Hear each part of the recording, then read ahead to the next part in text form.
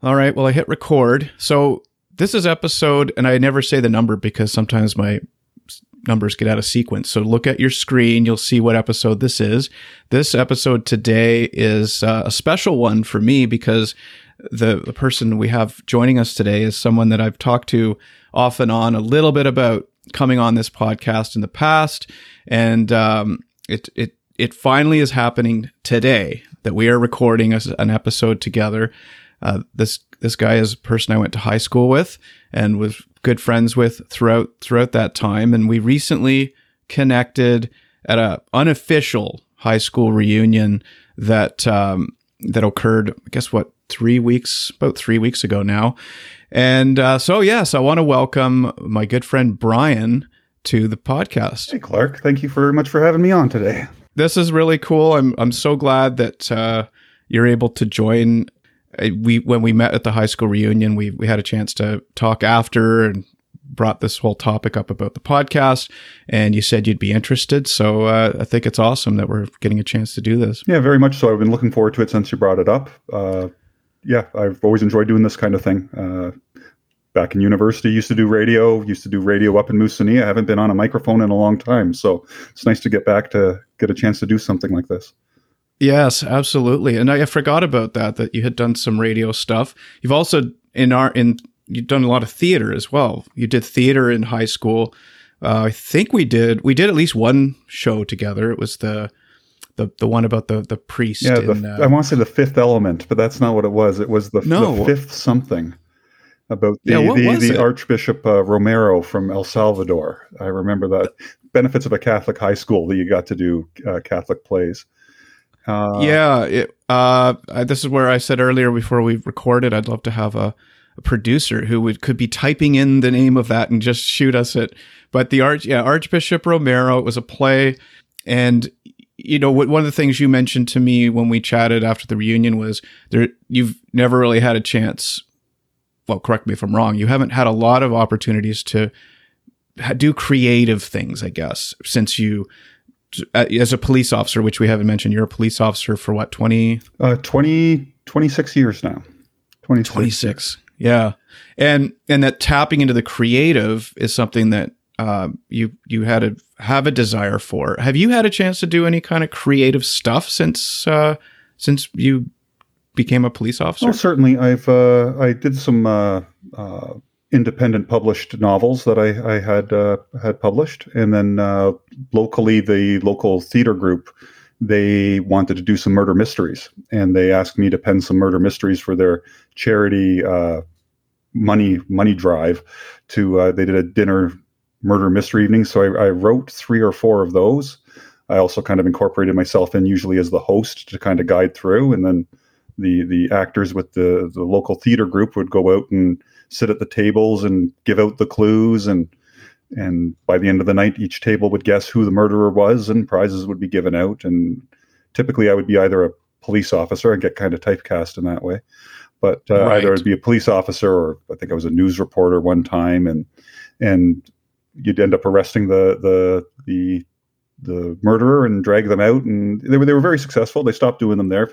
Like everything in our society, I think COVID took a stop on a lot of activities, but I got to do that. So that was very nice to engage in that kind of creativity, because I do like writing and a little bit of theater side to it as well. So it was nice, because as you say, in my line of work, I don't get to be too creative. I get to pen a lot of reports, but don't get to work outside and fabricate or embellish. So it's kind of nice. We hope. I guess the embellish is kind of a bad thing in police work. Absolutely.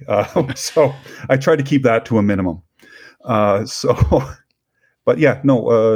was nice. And yeah, it's nice to get into that kind of stuff. And I guess much like yourself, I guess in insurance brokering, not a lot of creative opportunities, so you find them outside.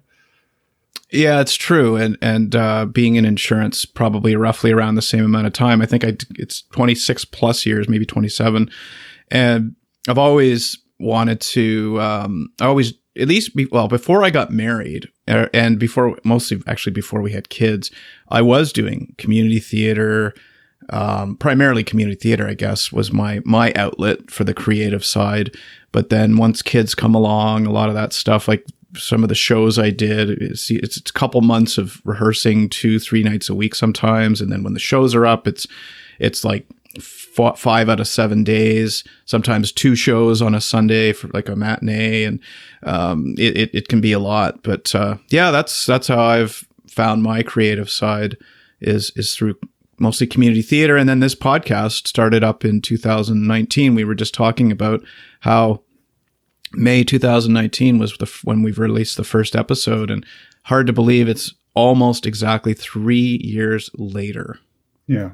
And it is interesting how much kids can, as an involved father, how much kids do affect any level of creative time. I always said to my wife, I kind of had to stop writing because it's very difficult to focus on something, put your attention and I guess creativity, for lack of a better term, into focus when there's a constant interruption in your house, pretty much. And from waking till bedtime, there's always kind of a noise or an activity or a need that you have to attend to. And now you're in a I don't know if I'm allowed to say where you're exactly broadcasting from, but it's it's Ontario. Bancroft, Ontario. Okay, Bancroft, which is, what's the population there? The actual town, about 3,500. 3,500, yeah, okay. And probably the surrounding communities, maybe up to 10,000.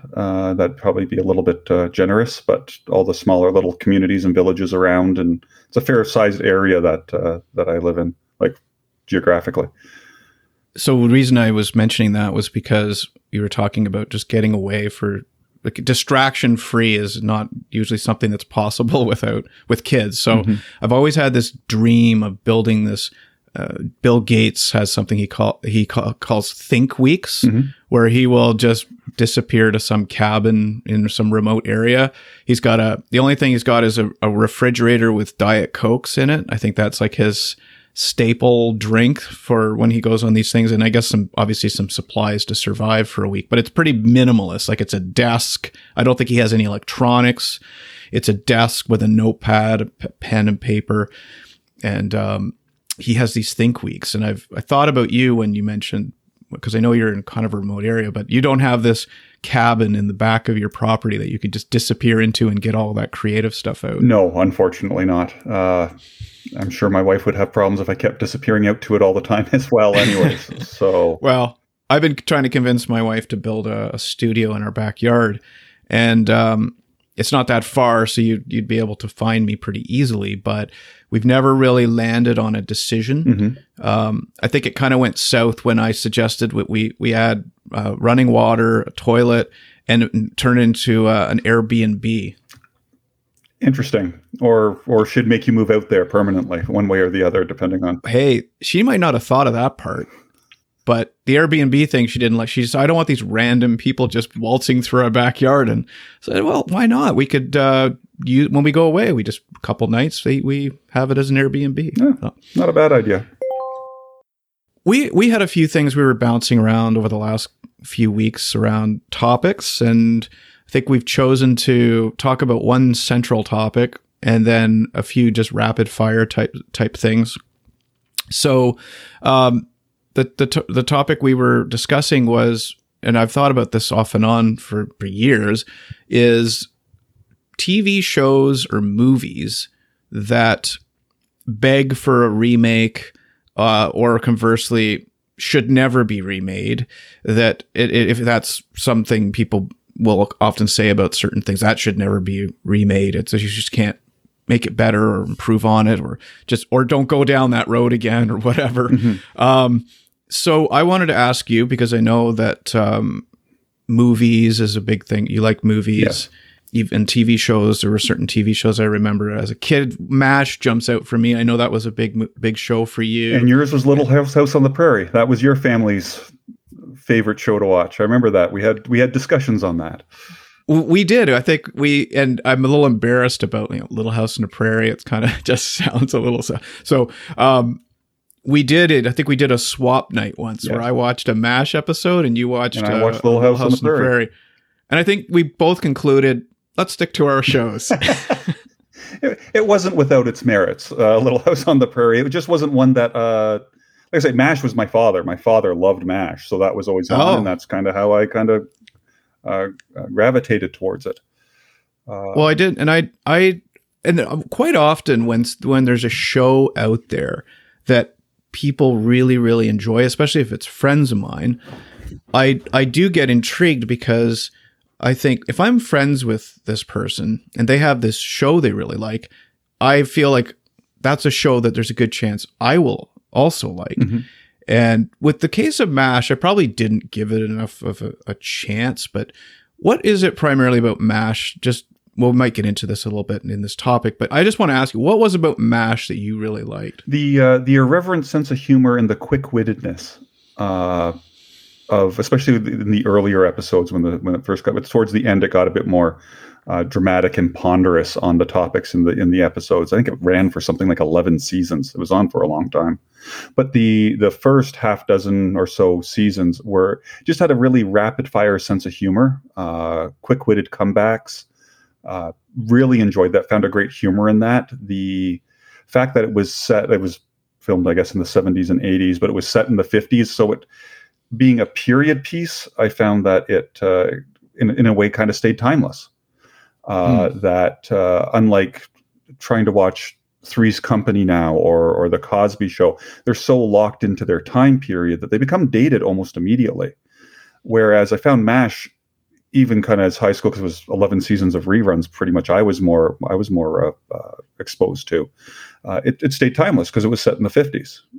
So yeah. And then So the humor itself, like I said, was very witty, very, very rapid fire, very quick, and just kind of a timeless quality and a sense of drama to it, which I think we see at more modern in the 21st century now with sitcoms. Very few laugh track, ha-ha sitcoms. Most comedies on your Netflix or your Prime or Crave, HBO, they're sitcom-esque, but there's also a lot of pathos and drama to them. And again, MASH had that because it was set in a war, so it had a bit of a black comedy quality to it. Right. Huh. And a favorite character, was there one? Oh, Hawkeye Pierce, Alan Alda's character. I again just love that sense of humor. I love one of my things I really like about Alan Alda is just his voice. Mm-hmm. He's just got a great voice. And Mike and I, who's actually been on this show, we've talked about actors who just have great voices. Mm-hmm. And most of them do. I guess that's part of why they're great actors is the voice. You know, like a Harrison Ford, for example. The voice is got such a great voice. Yeah, I mean, there's always the classics: the Morgan Freeman, James Earl Jones, Patrick Stewart, Orson Welles. If you want to go back a little bit farther, these phenomenal deep bass voices that are soothing and like I say, have a bit of gravitas to them. You're engaged by it immediately. Yeah. Well, let's get into this topic. So, I mean, I mentioned it to you a little while ago and just wondered, do you have a TV show or movie out there? Let's maybe, I don't know how much thought you've given it, but is there I'll keep it open-ended, TV show or movie that comes to mind that you just are dying to see remade? Well, you'd mentioned that topic and I'd thought about it a bit because right now you see a over reliance, especially by, I'm going to put the tag on Disney. Disney has been remaking a lot of their animated as live actions, and now my kids are just kind of getting out of that stage where I don't have to go see them quite so much. But they've redone some animated movies that I remember watching with my kids over the years that were I would have said were perfect films. Disney did very well, especially through the 80s and into the 90s. They were putting out some phenomenal animated movies, and now they remake those. And the problem is, I'm kind of like, why are you remaking it live action Aladdin or Beauty and the Beast or Jungle Book? And I'm a little bit more hesitant to enjoy them because I think that they were done perfectly in animated form. But there's a couple of ones that weren't that successful. There's one that my kids liked called Treasure Planet. I don't know if you've seen that one. No. Basically, it's a science fiction version of Treasure Island. And it had a very, very interesting design aesthetic. Essentially, it made no sense in a logical level, but basically the spaceships were like old 17th and 18th century sailing ships. And they looked like that, and they were traveling through space. And it was a very, very interesting design aesthetic. And I thought, now that in live action, that movie was not successful in the theaters, didn't make a lot of money. Sorry, as a live action? As an animated movie. It was from 2002, and it was one of Disney's kind of failures. And but the design aesthetic on it would have been fantastic as a live action. Quite a science fiction guy. I like science fiction stuff. So that was just kind of my thoughts on that. But if I had one that I just don't understand why they have not remade it yet, is the 1976 movie Logan's Run. I don't know if you remember that one. I know I've heard of it, but I've not seen it. It's pre-Star Wars. So the kind of Star Wars in 1977 through 79 special effects kind of started taking leaps forward. So the special effects are a little lackluster. And this is a movie you think could be a good remade. It would be excellent if it was remade. It's essentially it's a futuristic society where it's basically a utopian society, but when you reach the age of 30, you're automatically terminated. And then the plot is about people trying to escape from that. And I was surprised that through the about 10 to 15 years ago, it really started with young adult popular science fiction movies, and I was shocked that Logan's Run was never remade. It had a lot of really neat concepts. It's based on a book from the late 60s, and it was a really neat concept about the perception of youth. I think it's only kind of gotten more relevant now that the idea of that youth is perfection and anything older is disposable. And I think that's one I'm shocked that they haven't remade by this point. Well, there was a 2023 article I just pulled up as you're talking here, where somebody actually talked about this. How should a remake of Logan's Run be done? And one of the things they say is the original authors have since passed away, and that there's no way to talk to them or consult them on, I guess, if we were to do this, how would we do it? But I mean, there's got to be other movies or things like that out there where they didn't have the original writers. I mean, Shakespeare isn't around to ask him about, not that you're writing Shakespeare plays, but I mean, they made movies with Shakespeare plays. So, and if I recall properly, the novel was that you got terminated at age 21 or 25. It was even younger than that idea in the movie that it was 30, but it was basically you enjoyed your youth and then you were terminated. Well, what's interesting though is because there are movies like Hunger Games, for example, is similar to that type of theme, right? And you had a bunch of those. Maybe you had Hunger Games and Maze Runner and Divergent, and there was a real glut of them there for a period. Yeah, so why not go with a Logan's Run? Mm-hmm. What about? Well, I'll share mine. I guess mine was. I remember when I went. And this is actually. I'd like to see a remake of the remake, which when I went to see this movie. Ideally, I should have watched this again before talking about it now. So I'm basing it off the memory of when it came out, which was 20 plus years ago now, I think. And it was the remake of War of the Worlds, where I remember being there thinking, this isn't, I didn't enjoy it. I didn't think it was very well done. And is this the Tom Cruise version that you're talking about? Yeah. Has there been one? There hasn't been one since then, has there? There's been 2 television series. There was one set in the 1800s, based on when H.G. Wells had originally set it at the end of the 1800s, early 1900s. And then there was another one. It was kind of a modern take. It had almost not. I think they took the name. I'm going to guess that the name War of the Worlds is probably public domain at this point, and they just kind of tapped it onto this television series. I remember being in the theater, and of course, the original War of the Worlds is very old, and it's dated, it's black and white, and it's probably got some cheesy factors all throughout it. But there was just something to me that I think that movie actually would have made a great remake, just to update it and make it take that concept and make it just modernize it and make it have all the access to the special effects.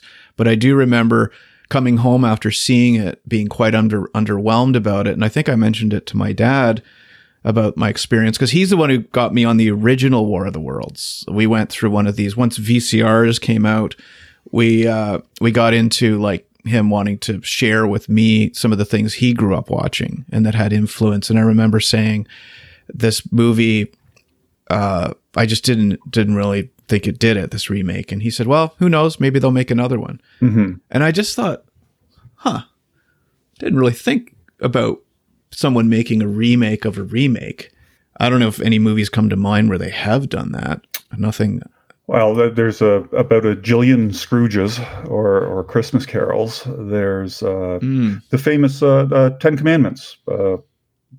Was redone a couple of times. Ben-Hur's been done a few times. A lot of those are the quote-unquote classic versions from your 50s and 60s are typically remakes of the silent version originally. Yeah. Again, probably begging for a remake in that sense, because while it was silent, yes, or so like the access to the technology and the special effects that one could use in a movie like War of the Worlds that was originally made in what, the 40s would it be? 1953. 53, yeah. George, yeah.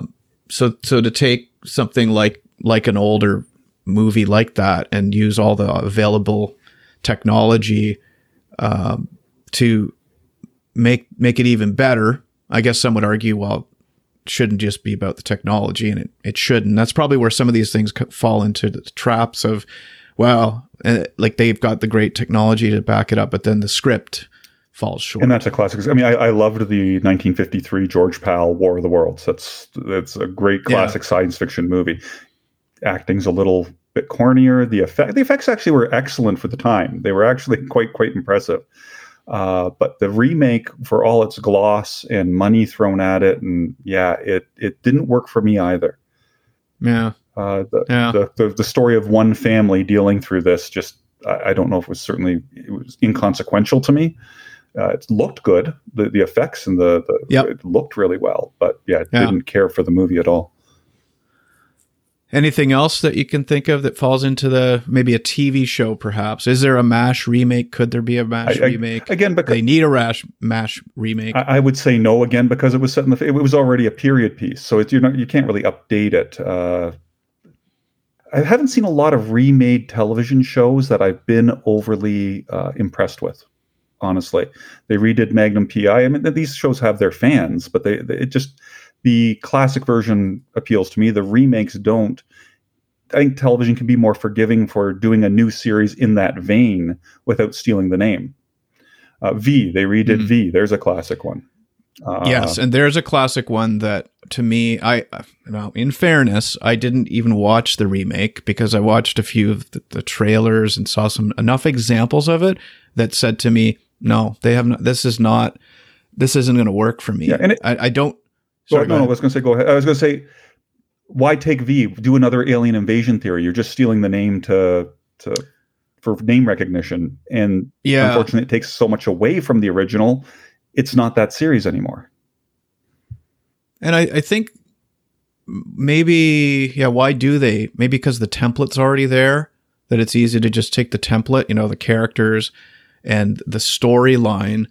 Like if you made that movie basically was the Holocaust updated in modern times, it would have been the 80s when it first came out, that you took the concept of these visitors coming and they reacted very much like a Nazi takeover, right? Yeah. Where there was propaganda and there was, we'll take care of you. We're going to make this world a better place now that we're here, and we're going to just borrow your water. And then you found out about all the secret stuff going on in the background. People were disappearing, and you had there was a youth group. I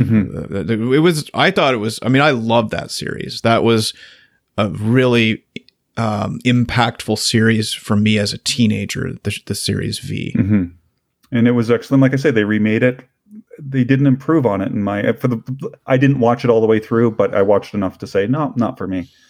Battlestar sorry, just before we move on from V, it was the thing about V I found, and I find a lot with remakes, is that it lacks a certain texture of some type, where it's, I don't know, if overproduced, if you want to call it that. Like it's too clean, too perfect looking. The actors are perfect looking. It's just not, it doesn't have this texture Mm-hmm. that if you go back and look at some of the, I think if you go back to V, it would have a lot of cheesiness for sure, given the time period it was written in. And I think you would see, and some of the effects are pretty, probably pretty, today wouldn't hold up that well.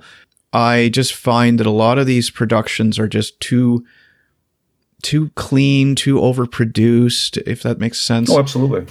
Absolutely. A lack of grittiness. I mean, a lot of that stuff's getting filmed on digital now compared to the video back in the 80s, which I think even just texturally to the recording that, I don't know, just it has a certain realism to it because of the grittiness. Another movie remake, a good example of movies that have been remade that are remakes of remakes, I guess, if you want to call it that, is Superman. Yes. Superman, for me, I struggle. Christopher Reeve is the Superman for me. Yes. 1979 Superman. It was an excellent, one of the best comic book movie before there were comic book movies. And when I watch some of the newer ones, Brandon Routh and some of the other guys that have been in those Superman movies, and in fairness, I haven't watched them all. I have watched one, and I can't remember which one it was. Just to me, it just didn't land for me. Mm-hmm. Just didn't land. It felt like this is an imposter. Christopher Reeve should be here right now. Yeah. But I was never a Superman comic guy, so I didn't have, my experience with Superman was the Christopher Reeve movies. My name's Clark, so I got a lot of Clark Kent references, so I've felt a bit of an affinity to Superman because of that. For me, Superman wasn't a comic book character. It was Christopher Reeve in those movies. Yeah, and the only other, much the same way, my brother was a bit of a comic book aficionado. I don't know if he was that big into the Superman ones, but wasn't something I was particularly into. But the only other reference for a lot of those characters came from Saturday morning cartoons for me. Right. The Justice League for Superman, or Spider-Man and Friends for the Marvel side, long before the Marvel movies started to take over the cinemas.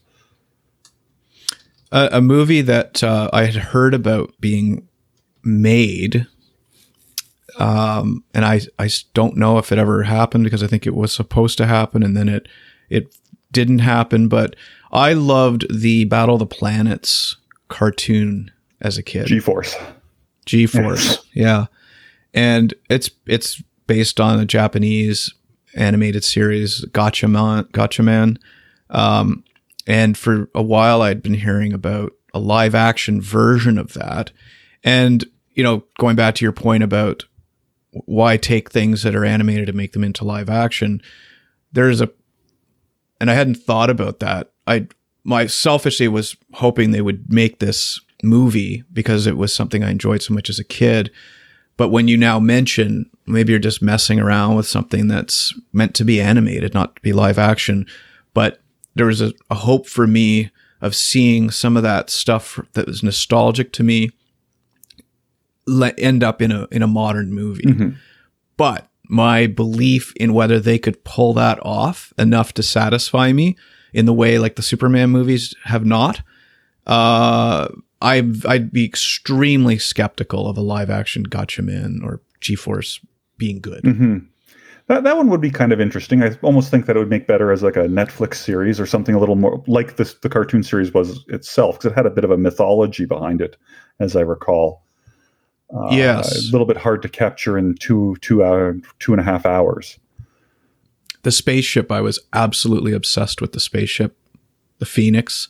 I built models of it. My dad helped me build a balsa wood model of that spaceship, the Phoenix. And of course, I just remember certain episodes where things would happen to it, like it would get damaged, and then I'd want to create damage on mine and fix it. Yeah. It was just this thing that it had this thing on the top, a bubble that the guys would go in. It was like a little globe. Yeah. And it would open up like in this, it was like a half glass dome on top of the ship that it would open up for them, and then they would go in, it would close, and they would drop down into the ship. And I remember wanting to have that effect. And I think I took one of those gumball machine. Oh, the toy holders? Yeah, Yeah. that had it was a dome sort of shape, and I glued that on top of it. So yeah, that was a lot of interesting memories. But yeah, and I don't want to stray too much into other topics, but this is something that Mike was able to get his hands on, the G-Force, like Battle of the Planets. This was 20 years ago. He got a hold of from somewhere. It was kind of pre-internet. Maybe it was even longer than 20, probably 30 years ago. He got a hold of the series on VHS, I think. Mm-hmm. I don't know if they were bootlegged or what they were. I think they were. And we started watching it, of course. And there was a little bit of that disappointment. Like we'd burst the spell. Yeah. And I do find now that with the prevalence of YouTube and so much material being available on the internet, we can almost take any memory from our childhood and find it. Mm-hmm. Like if it was media related, we can find it. And toys, of course, we could find those too, I guess, so I feel like I burst the spell a bit when I go and do that. So I'm cautious about that sometimes, but I usually can't resist and I do it anyway. It's kind of funny. You're almost exactly what you're talking about. They have a new Dungeons and Dragons movie out. And I remember, I love the Dungeons and Dragons Saturday morning cartoon. So I called up some episodes on YouTube. It was a Saturday morning cartoon from the early 80s is what it was. And all the cheapness and corner cutting and that. And I was like, that wasn't quite as magical as I remember it being. Yeah. But yeah, it's interesting. Yeah, nostalgia has its place, and sometimes it's best left where it is. Yeah. How about something that so Night Court was a TV series. Do you know they're making a remake of it? I tried to watch one episode. Oh, so it's already happened? Yeah, it's already out. I tried to watch an episode. I got about 10 minutes into it. It's again, sitcoms are very dated. I mean, to the time that they're in typically. There's very few exceptions. I think Friends, I'm surprised how popular it continues to be. I mean, when Friends was on, that was my age. I was in post-secondary and they're all living in these apartments trying to squeak by a living. I'm like, I'm living in an apartment trying to squeak by a living, hanging out in the coffee shops with friends. It really spoke to me at that time. And then I learned, it's just as popular as ever 25, 30 years later. And like, that's interesting. I think some show like Netflix, I don't know if Netflix shows it or if it's Prime, but I think you can get these series on Netflix now. And I think it's created a second generation of fans for these shows. Mm-hmm. And that's an interesting one. But a lot of other ones I don't think necessarily play down. Like I say, I was Three's Company, which was such an edgy, hilarious show at the end of the 70s into the 80s. Try to watch an episode now. It's difficult. It's challenging in terms of the corniness of it. Yeah. Anything else on this that you're jumping to talk about or say? Did we talk about things that should never be remade? Well, what shouldn't be remade in your opinion? Just quickly, I mean, there's just certain movies that I found that they did perfectly. Shawshank Redemption, I thought, is a movie that they made once, and God, I hope they never remake it again because it was just pitch perfect. Also, again, helping, going back to that same thing with MASH, it's a period piece. And they did such a good work at capturing that period, similar to The Green Mile, which is same director, same writer that wrote it. It's a period piece, and it captures that time period perfectly. And then it's firing on all pistons in terms of dialogue and acting. I don't think there's anything you could add to it that wouldn't do well. Movie Jaws, I don't think you could remake that now. I think that that movie was very well made, but if you tried to make that now in a modern age of more conscientious public in terms of what sharks are or what nature is and our relationship with nature, I don't think it would work the same way that a giant shark is the villain. There's 1,000 cheap movies that do that kind of story, but to actually do a proper cinematic film that like Jaws, you couldn't do. And then other ones through that era, like E.T., I think that was captured perfectly.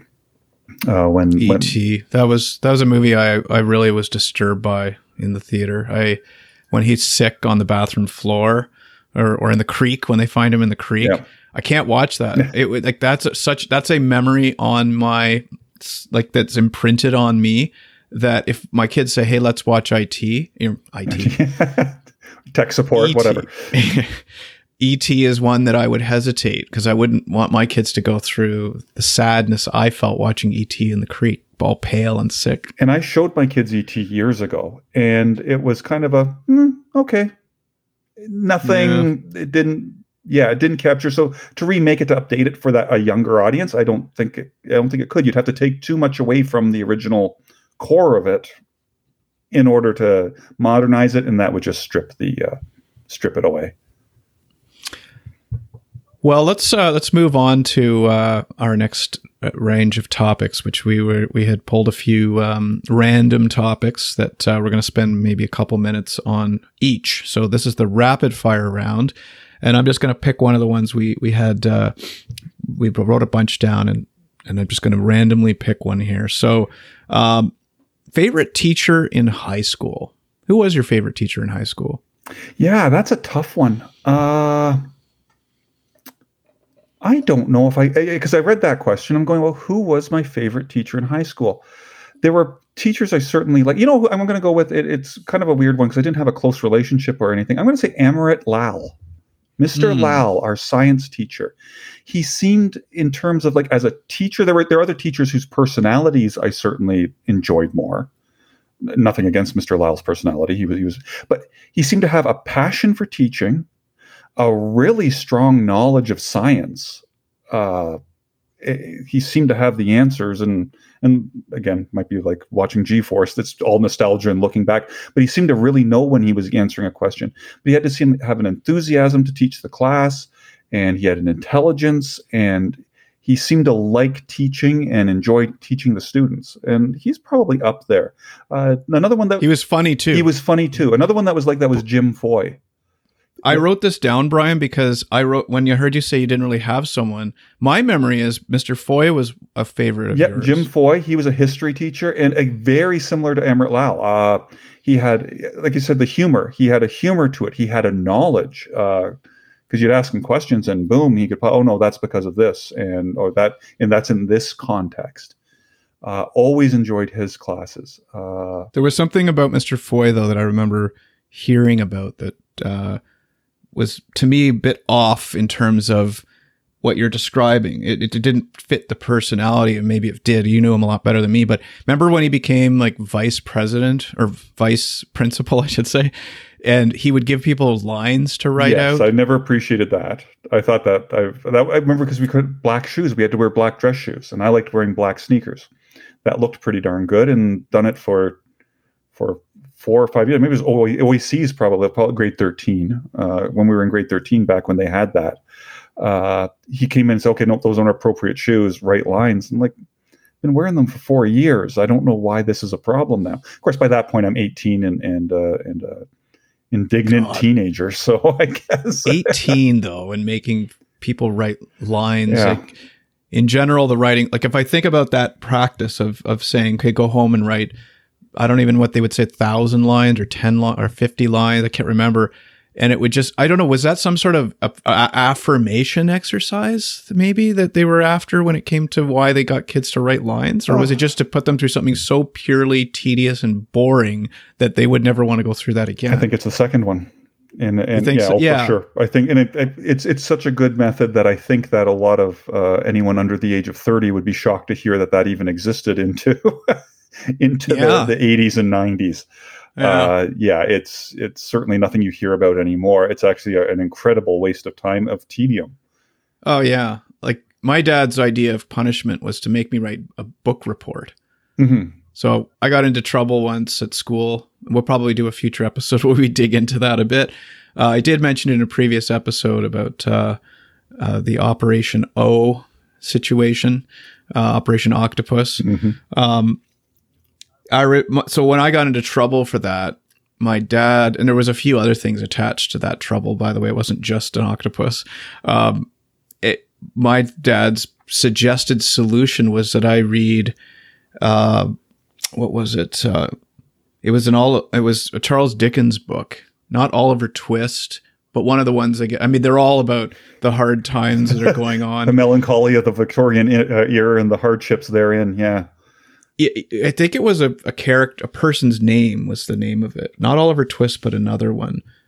that my dad thought I would be sufficiently punished if I had to write a book report, and I guess gain an appreciation for what life could be like and how grateful I should be and all that sort of stuff. And the principal at the time, Miss LeBrun, agreed to it. So that's what I had to do. I had to write a book report on, it's just not coming off my, I'm trying to think. Great Expectations comes to my mind right now, but I can't think of, this is again where we need that producer, David Copperfield. Oh, that's one I'm not very familiar with. I don't really know David Copperfield, but well, I guess if any indication, all I remember is it was about a guy who had a rough childhood, and that's about it. But I do remember doing the report, and I guess it satisfied the people at the time that was a sufficient punishment. So Mr. Lau, Mr. Foy. For me, it was a Mr. And I didn't have Mr. Foy. I had Mr. Lau, and I actually really liked him. He was very serious, but had a funniness to him. I don't know how you describe it. But my teacher, Mr. Nesmith, I had in grade 12, OAC year, which we don't really have these days. This was a guy who I think on the first test, I got like an 87% on, it was an economics class I took, and I got 87% on the first class or first test we had to do. And for me, I was never really a student who was knocking out of the park with those types of marks. I was like a 68, 70-ish at best kind of guy. And when I got that 87 or whatever it was, it shocked me so much that I suddenly was almost snapped into this, geez, maybe I can be good in school. Mm-hmm. And he just seemed to take this interest in me of someone that he thought was a great student, perhaps because of this grade or whatever, that from there on, I tried harder for every time we had a test or anything. I would study so hard because I was worried about losing that momentum of getting that 87%. And he was someone that just had a lot of faith in me. I remember one time he said, after a class was over, as I was packing up, he said, "Did you think that was a bit like that was too complicated, that subject today? Like, how do you think that went over with the class?" And again, I was like, no one's ever asked me this kind of stuff. He just instilled this confidence and made me see getting good marks in school as a different, and that bled into other courses that I was taking as well. So helped me get into university.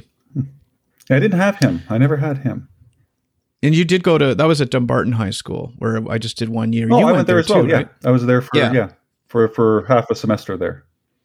So, okay, well, let's move on to our next one. All right, this one was one we talked about a while ago. Is there a skill you learned at an early job that you still use today? I spent most of my my high school and actually into university as well working as a cashier at a grocery store. At the Dominion store back when there was Dominion. I remember it. And you know, it's a very basic answer, and it's dealing with people, talking to people. Because I mean, you're pushing the groceries through, and you're talking to people at a rapid fire, trying to keep people happy, trying to be pleasant and polite and professional. Certainly, that translated very well into policing.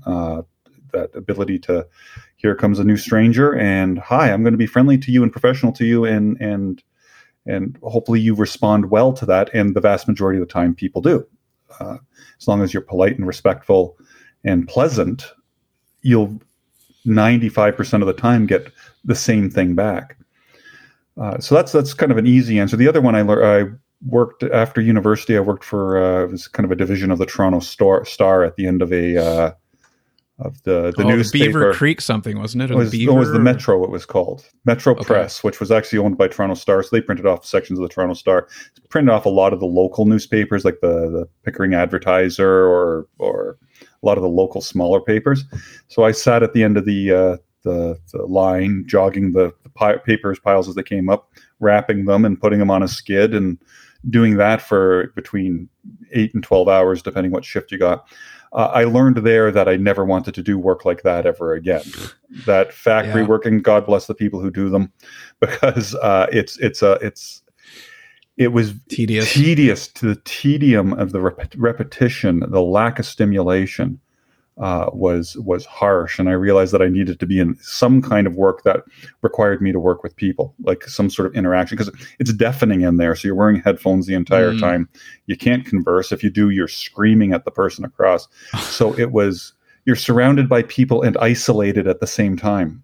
And that was just a lesson that I would rather have gotten into a career that allowed me to think a little bit and interact with people a little bit, and variety and things like that. I thought maybe because I knew you did I think you worked for a couple of different grocery places, that you were going to say that you learned how to bag your own bags. Like you when a lot of places make you bag your own bags. Oh, I'm excellent at it. I am excellent at it. I can fit all sorts of stuff in and make sure nothing gets crushed. Does your wife just push it all to you and say, "Here, do you do it, Brian"? No, not typically. No, I never thought about that skill I learned. That has been a very useful skill. Yes, but especially now that basically everywhere makes you do your own bagging. Or bring your own bag and all that. Are you like a guy who goes bowling where you got your own grocery bag? No. Like with your name on it? It's a special bag. My special bowling ball. No, that's not me. For me, I did a lot of work in the restaurant business. So I worked for a couple different restaurants, and the thing that I like to, it's my sort of bagging grocery skill, is I can carry multiple plates in one hand. I would like that one. My son's doing, he's working with a local restaurant. He says that's what he's terrified to do, have to carry a bunch of plates or a bunch of glasses. Yeah. So I can do I could carry, say, 3 dinner plates in one hand and then put a fourth on my arm. That's a useful skill. That is a useful skill. Although if you're hosting family, you kind of look like a waiter, I guess, coming out and serving the family. But it's a little thing I like to show off every now and then. Yeah, I get confused if I have to have one thing in each hand. So that would actually be quite useful. All right. What else we got here? Hey, when you come home from vacation, do you put away stuff right away, or does it sit in the suitcases for a few days? What's your style? Usually come home and start putting away 85% of it, and then another 15% lingers. I was last on vacation in March. I probably could look around the room and see something that I'm literally looking at a pile of hats that have been there since March break. And this is late April. So 85% of it goes away really quickly. 15% can linger for months. Similar for me. But I know people that they just, no matter what time of day they get back, what time of the night, they unpack, put everything away, get the laundry put into the laundry bins, whatever, and they just put the suitcases away and they're done. That's not me. As a family, we usually pack with laundry and whatever doesn't have to be laundry ends up when we're leaving where we are, split into 2. So when we get home, typically the laundry goes right into the washing machine. The rest of the stuff sits on the floor till the next day. And I love going to a place now with Airbnbs and stuff where you can actually do the laundry while you're there and it comes home clean. That's awesome. That's what I love about Airbnb. Okay, maybe one more. Similar question, I guess. Are you a put everything out the night before kind of guy when it comes to, you got to be out of the house early? Do you put it all in and organize your clothes and whatever it is you got to bring? Or do you just sort of deal with it when you wake up? No, typically organize the night before. And I'm not a particularly well-organized person, but when it comes to knowing that it's all done in the morning, that to me just translates to 5 or 10 extra minutes the next morning, which I know I'll want more than the going to bed. I can just grab underwear, socks, t-shirt, dress pants, all ready in a pile, ready to go the next morning. I like when I do that. I'm always thankful for it, but I don't always do it. Although if I have early morning workouts, typically I will put my workout clothes out on the couch in our spare room here.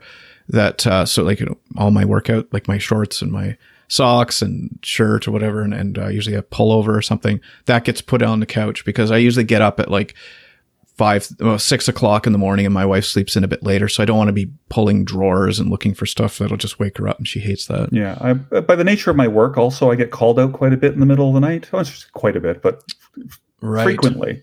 So it's always nice to have it ready to go so you're not stumbling around at 2 o'clock in the morning trying to put together your outfit. Oh, one more quick one now that I think of it. I don't really have I could have an answer for it, but it's police related.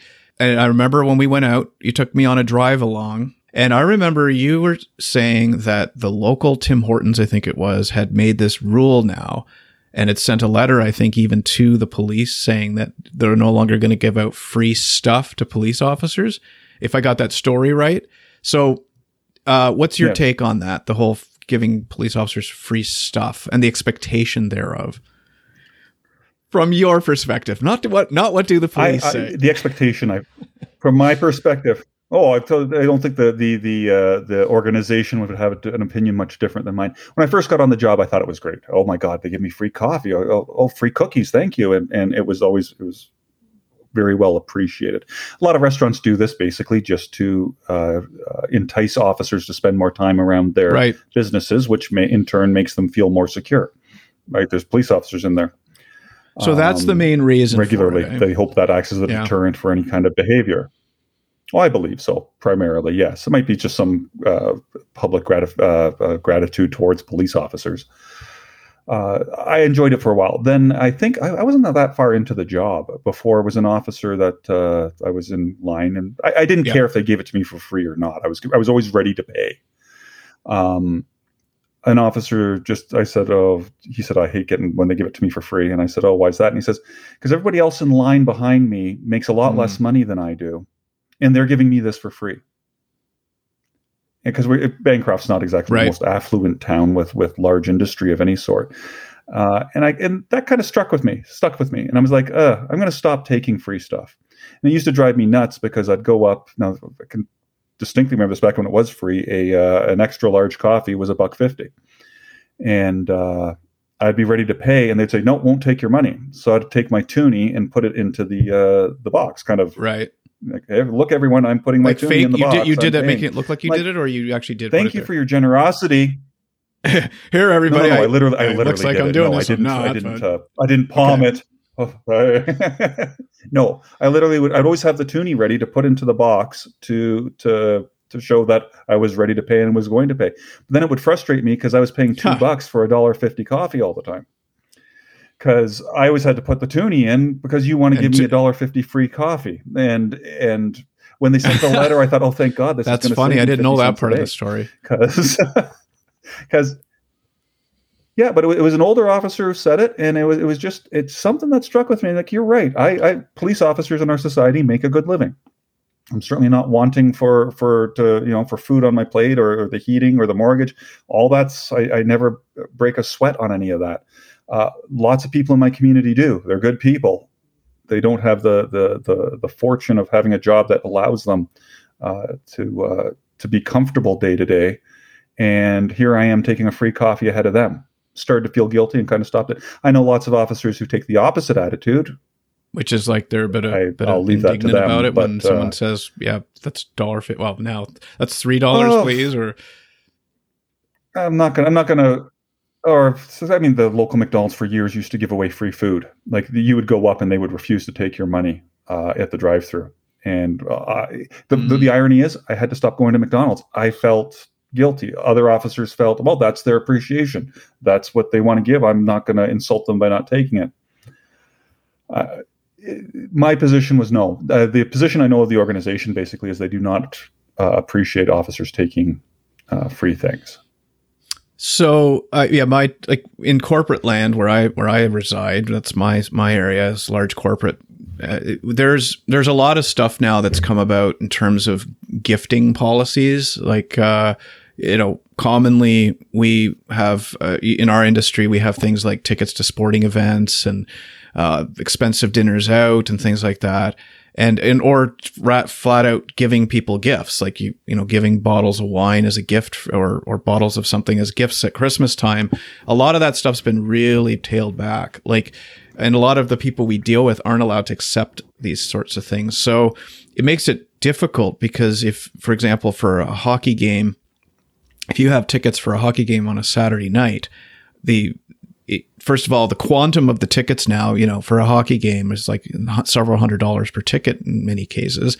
And then you also have the fact that the games on a Saturday, this was a policy companies I work for started implementing a few years ago, was you actually had to go to the game with the client. that was the way to temper off the bribery aspects. It was, well, I'm not just going to give you these, $400 worth of tickets. I'm going to invite you to join me so we can both go to this thing together and, talk about business, not talk about it, whatever. But there was something difficult about having to get a client who had a Saturday with plans or what made that family time to then put everything aside and spend time with you on a Saturday. Like I would find it was much more beneficial when I was a kid, when my dad would get tickets to hockey games, it's like, that's the thing you want people to do, is take the tickets and go bring their son or daughter to the hockey game, not have to spend a Saturday night with a customer. So, but there's a heightened thing around bribery. Gifting policies exist now in most companies. I had a company lunch once where I took a couple clients out and they said, we have to split the bill. We're not allowed to accept, we can't do that. So we both have to split this bill. So that was an automotive company, and that was probably something that was an industry that probably had a lot of potential for bribery. The auto industry is massive. There's so many points along the way that I could see that they wanted to make sure no one was getting influenced inappropriately. So we talked about 40 minutes or 45 minutes. We're almost at an hour, but that's just because I'm having such a good time, and this has morphed a bit into areas I didn't expect, especially in that first topic. But let's move on to and kind of similar to what we started at. What are we watching, reading, or listening to these days that we just want to share a minute or two? Is there anything out there that you're watching right now, or reading, or listening to? Haven't been reading a lot lately. I'm actually kind of mad at myself. I don't know if it's because I spend all day reading reports or reading the news or on the internet. I spend a phenomenal amount of time reading, yet I don't read a lot of fiction lately, which I love doing. I've been off for the last couple of years not doing that. Watching, my wife and I just finished watching a TV series on Netflix called Beef. Haven't seen it. It's about two individuals that get into a road rage incident, and then they become obsessed with each other, trying to ruin the other person's life. And they're both very damaged. It's what I was talking about earlier, where a sitcom has to have a dramatic undercurrent as well. It was very, very much like that. That it was funny in a very black comedy kind of way. That it was because these people were very tragic and broken, but they became obsessed in trying to one up and ruin the other person's life over this single stupid road rage incident. It was good. It was 10 episodes. We just wrapped it up. Enjoyed that thoroughly. My wife and I watch a lot of. My wife likes reality television, which I certainly don't.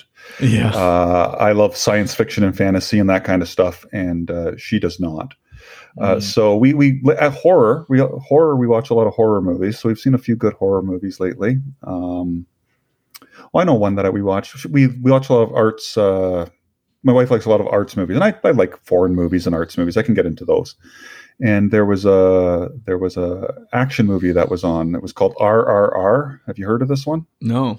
It's it's an Indian movie. It's out of India from 2022, and it's an action adventure movie.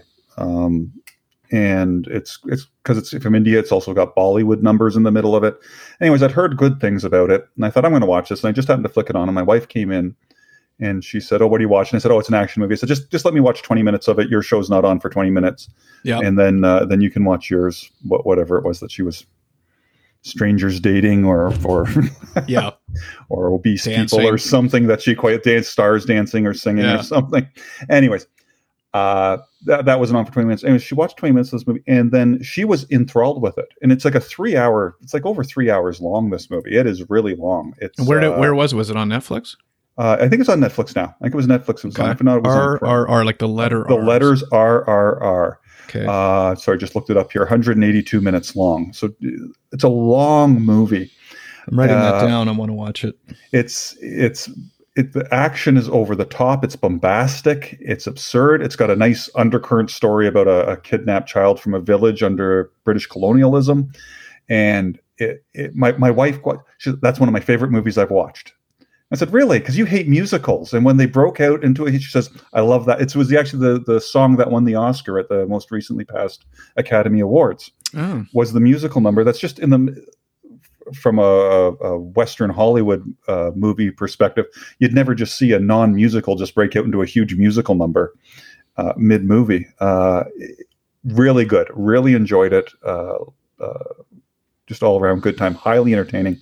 Long. There's a nice split point in the middle. If you want to put it into a mini series, that would work quite well. But okay. Like I say, it's over the top. The action is over the top and absurd, but it's really entertaining. Okay. Last thing before we wrap. So I don't know if you had a chance. I threw this thing at you because it's been showed up in the media about 2 weeks ago. So this is our strange news story segment.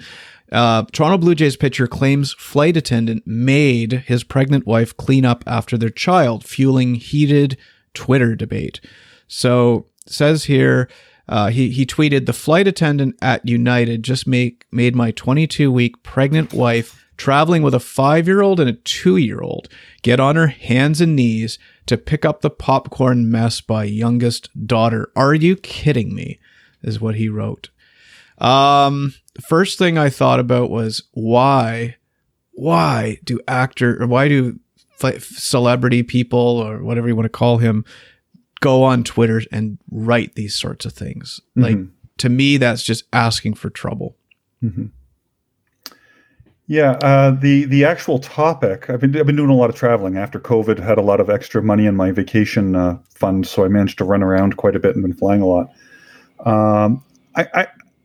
I'd have to have more context for what happened there based on how big of a mess must this child have made in order to get an airline attendant to say, hey, could you tidy that up? Oh, you haven't seen the picture? No, I haven't. I didn't see it. I quickly saw something. It was it might have been the two girls in a business class seats, it looked like. No, I think they were just in regular Were they in seats. regular? I think so. And they had...